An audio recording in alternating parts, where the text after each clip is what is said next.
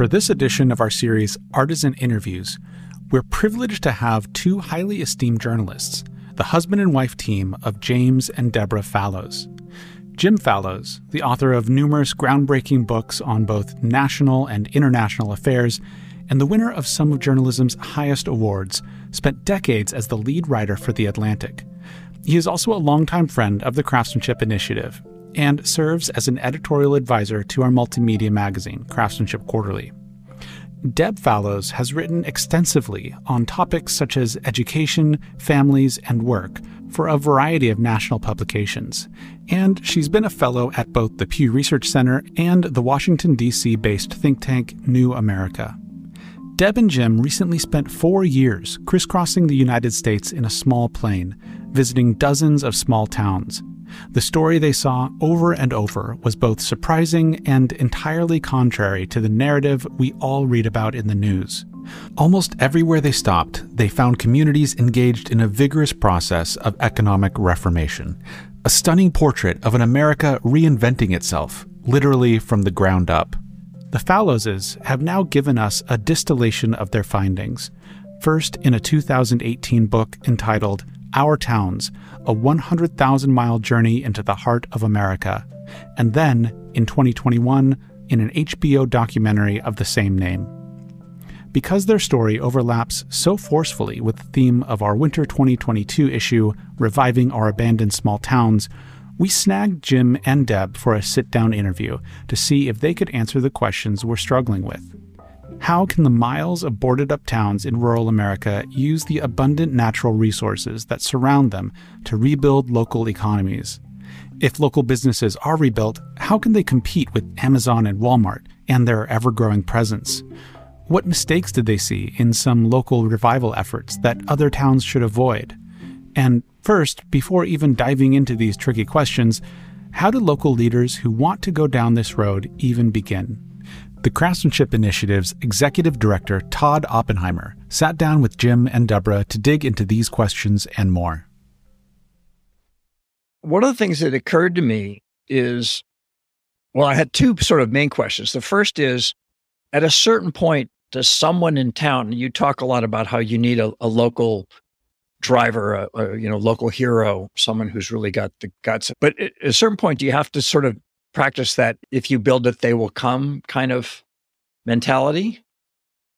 So I think that there is one advantage small and remote communities may have in this process of just making a big gamble and seeing what we can do, which is that they don't have the sort of bedroom community plate that many places do, that if people are living there, they're generally living there. And their families may be from there, or if they've chosen to come there or whatever. Deb wrote about a family in DeSmet, South Dakota, one that just moved there from Baltimore with their teenage and younger daughters to have a new life in the prairie. And I think that the sense of we care about this particular place, by definition, you have more of those people in a smaller community than you might in suburban LA or suburban New York or whatever. And I think if you build it, they will come gamble is, if you don't build it, they will not come. So it's not symmetrical. You don't know they're going to come, but they're not if you don't build it. And so having that saying, we're going to take the necessary but not sufficient step of doing what we can. And it's like anything else in life, of political activities or starting a business or starting a family or anything else of that sort.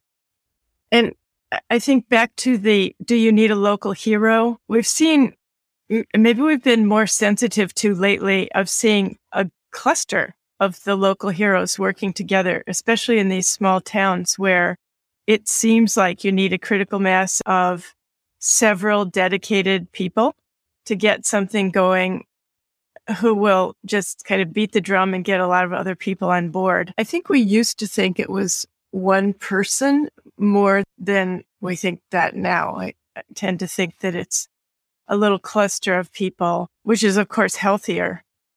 I was seeing somebody in the wisdom of Twitter in the last day or two, just with an aphorism saying that the aging process is less cruel if you think you've tried your best. And this, that these towns, who knows what's going to happen to them, but if they're trying their best, that somehow there may be disappointment that comes, but there is some engagement and involvement of just being in there and being in the fray. So I think that each example of people doing that and showing a path and what they've learned makes it easier for others. We've heard that in civil rights revolutions and democratization and all the rest. So that is my wisdom of Twitter.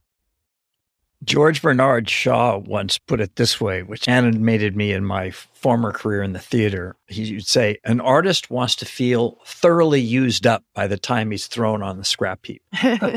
And I think you could say, more than artists want to feel that. We as humans, we like to pit ourselves against the world and feel like we've given it our all.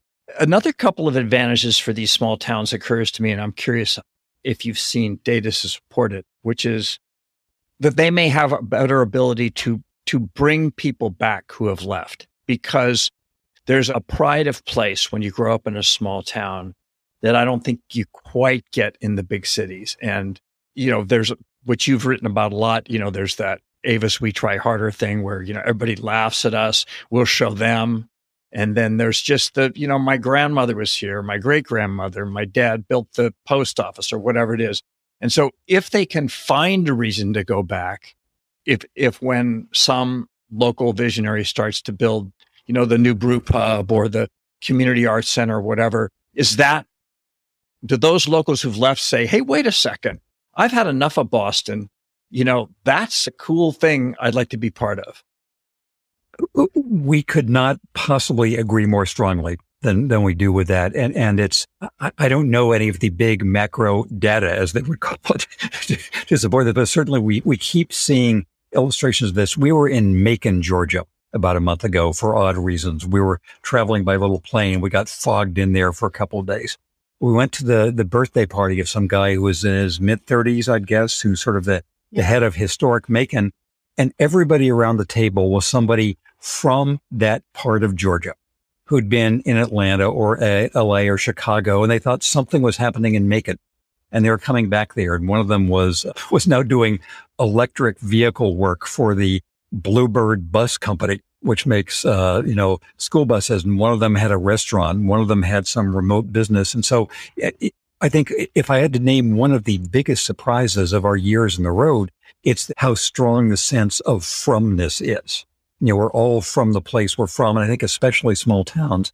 And as people are reconsidering with the pandemic, and as different kinds of work possibilities are making this possible, and you're thinking, where would I like to raise my children? Where's my family? We see this all the time, and I hope and expect that data will catch up, but certainly that is what we see.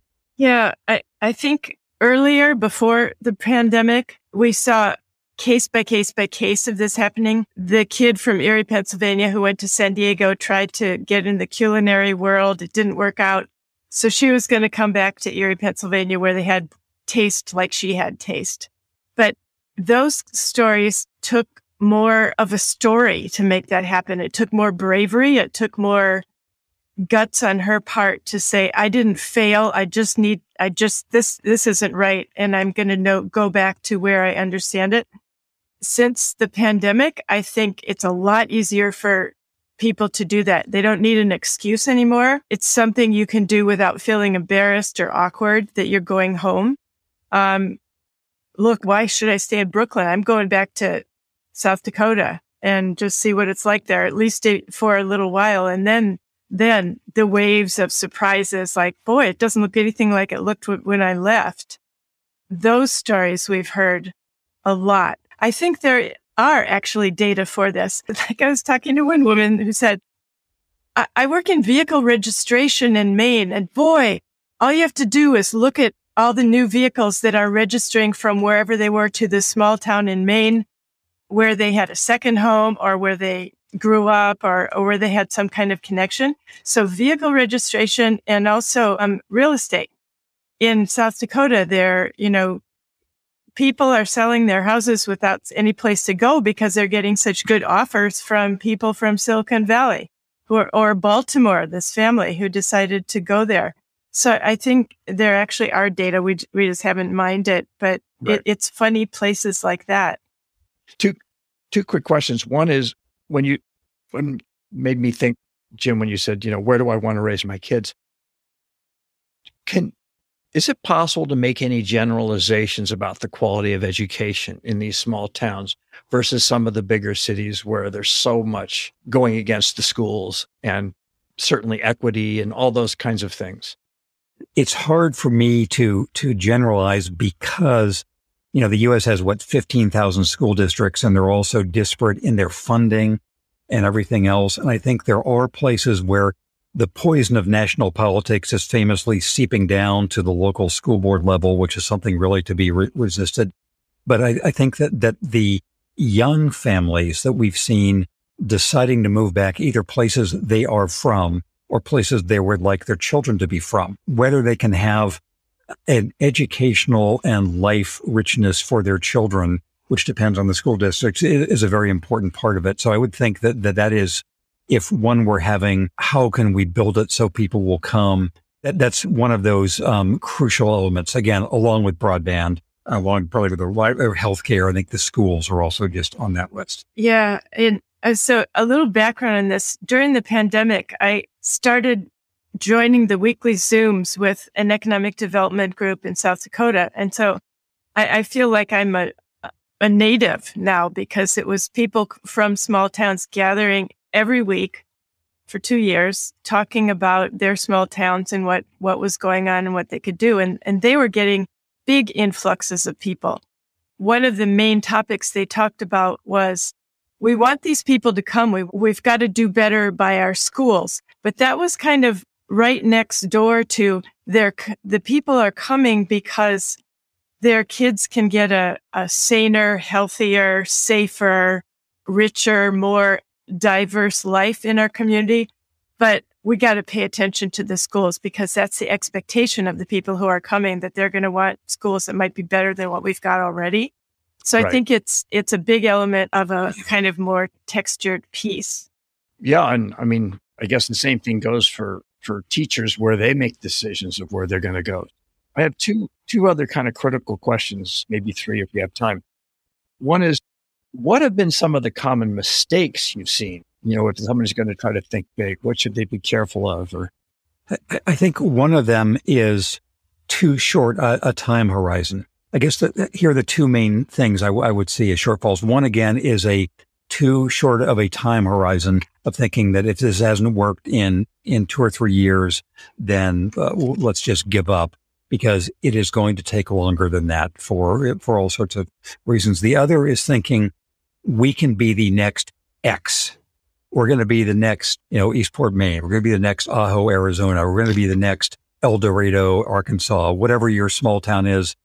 The ambition, as with people, is to be the next better version of yourself, of itself, which requires really knowing what it is about that town that would make people interested in coming there. Is it the natural setting? Is it there's a university nearby? Is a possibility for remote work? So I think those are the two main failures or mistakes, don't you think? Yeah, I think another one is making a plan or getting buy-in from the local citizenry, that if somebody comes up with what they think is a good idea and can say, okay, here's how it's going to work, the resentment and the kind of infighting and the lack of enthusiasm by people in the town who felt that they weren't consulted, they didn't necessarily want to be part of this, it can make the whole thing kind of collapse from the inside.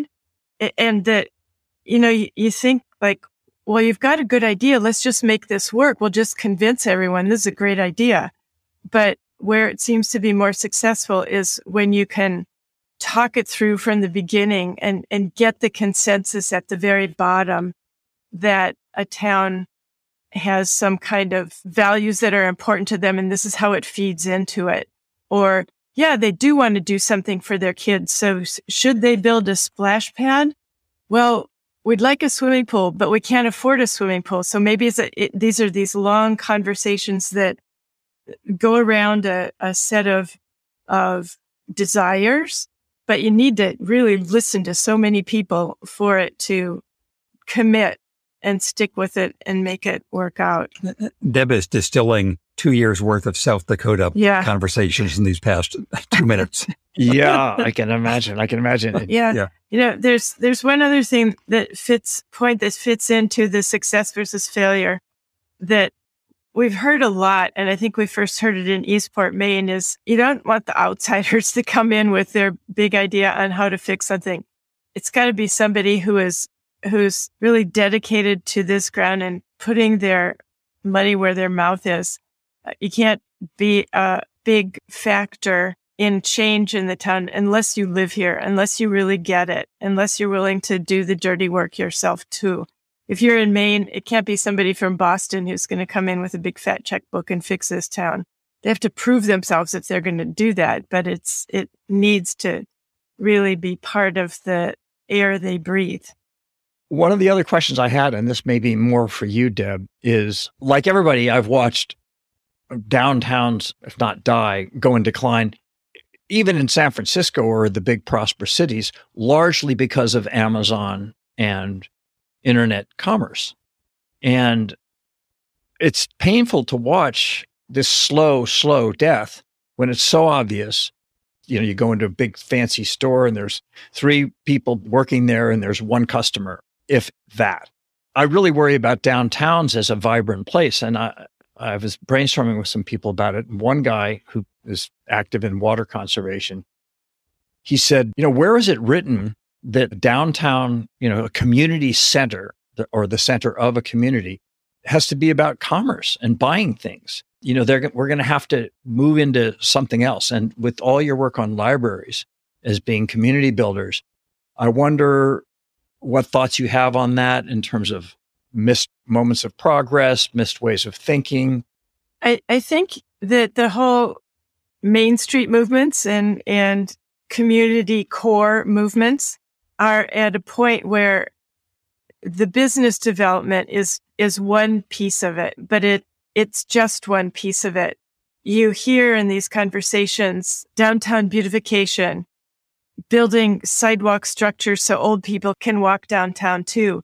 Where are they going to meet? Well, we've got a few buildings that are empty. Who's going to make that into a community center or a senior center? And we want a piece of the history and an expression of who we are in that place. Like we want signs that say, welcome to my hometown with murals next to them.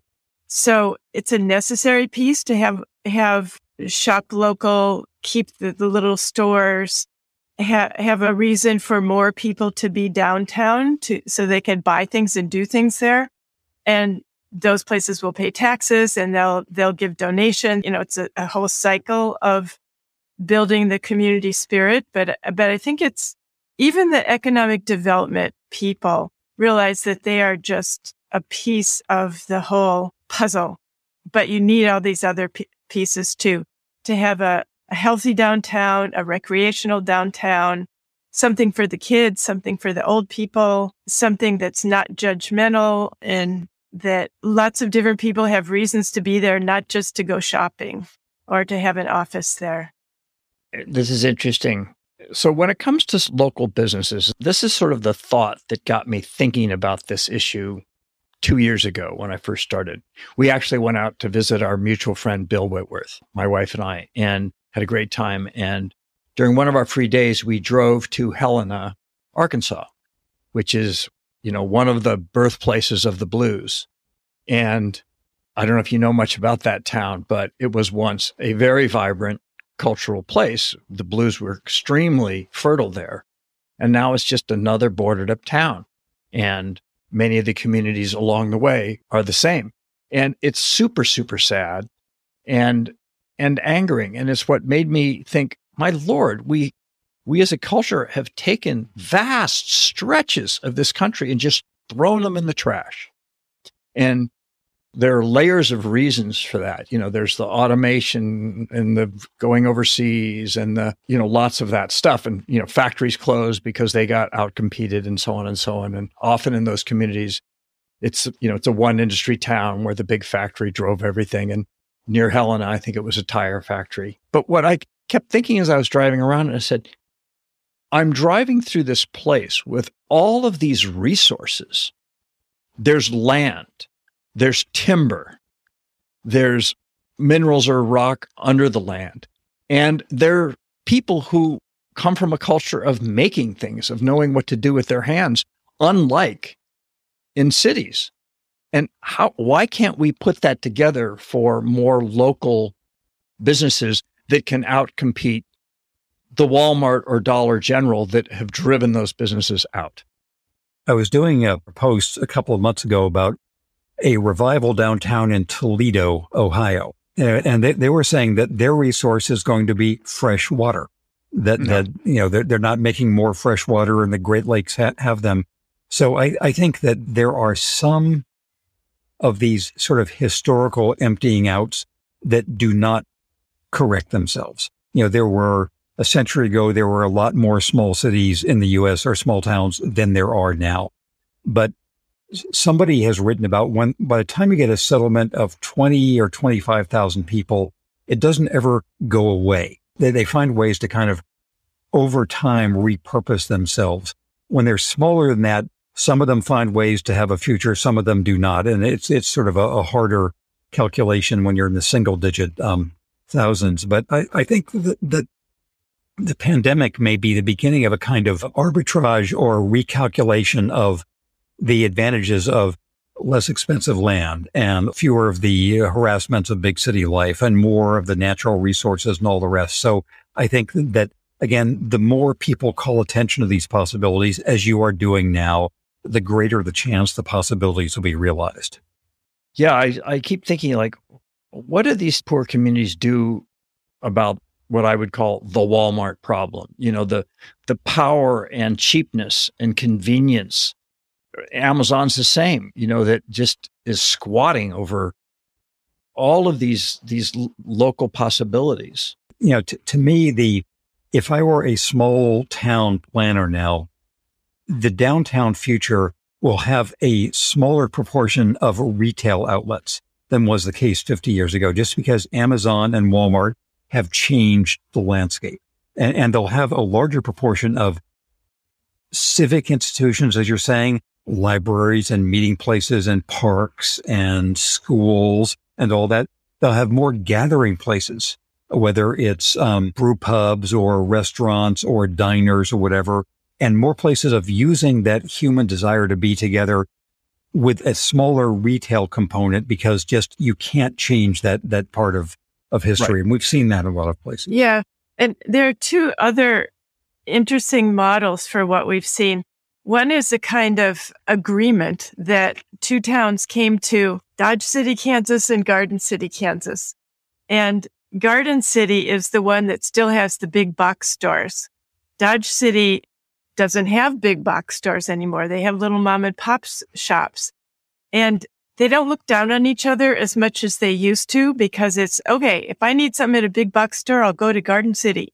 Okay, if I want something interesting or unique or a different kind of restaurant, I'm going to Dodge City. So they're only 10 or 12 miles apart, which is like throw a stone in Kansas and you can get from one to the other. But that kind of regional cooperation or collaboration, they're stuck in those themes. Garden City can't get rid of those box stores, but they've, found a way to kind of make a bigger living shed with those two towns together. And they did that in coordination with each other? That's a conscious thing? I think in loose coordination. Yeah. It originated in resentment. Dodge City resented Garden City's big box stores. Garden City resented Dodge City having the Gunsmoke, Long Branch, saloon and all that in there. Yeah, so they're kind of, okay. But they have we'll work together. They have a divisional power. That's fascinating. In a lot of these small towns in, once again, South Dakota, especially during the pandemic, these little mom and pop places couldn't do it. The grocery store couldn't possibly compete. They couldn't get their orders in. Trucks only delivered once a week. During the pandemic, everything in the supply chain got caved in. So they decided to make their own cooperatives. So several small grocery stores would get together and do their orders together. So they were, small makes themselves big by cooperation. but they're still remaining small. But it's a survival tactic. Restaurants, grocery stores, hardware stores, you name it, stores from little communities that were near each other found ways to work together that way. That's very cool. That's really cool. Yeah. Today's guests were Jim and Deborah Fallows. They were interviewed by the Craftsmanship Initiative's Executive Director, Todd Oppenheimer. This episode was produced by me, Chris Igusa. The Fallowses were so taken with the creativity they saw during their years of reporting on small communities that they've created an ongoing enterprise called the Our Towns Civic Foundation, where their stories are collected. The foundation, which lives on a website called ourtownsfoundation.org, features their HBO film, excerpts from their book, and news stories that they and their writers continue to discover. And we're excited to announce a partnership with the Our Towns Civic Foundation, so you can expect to see more collaboration and joint projects in the future. You can read and experience more stories about small town revivals and other topics at Craftsmanship Quarterly, a multimedia online magazine about artisans, innovators, and the architecture of excellence. More stories, videos, audio recordings, and resources on craftsmanship can be found at craftsmanship.net.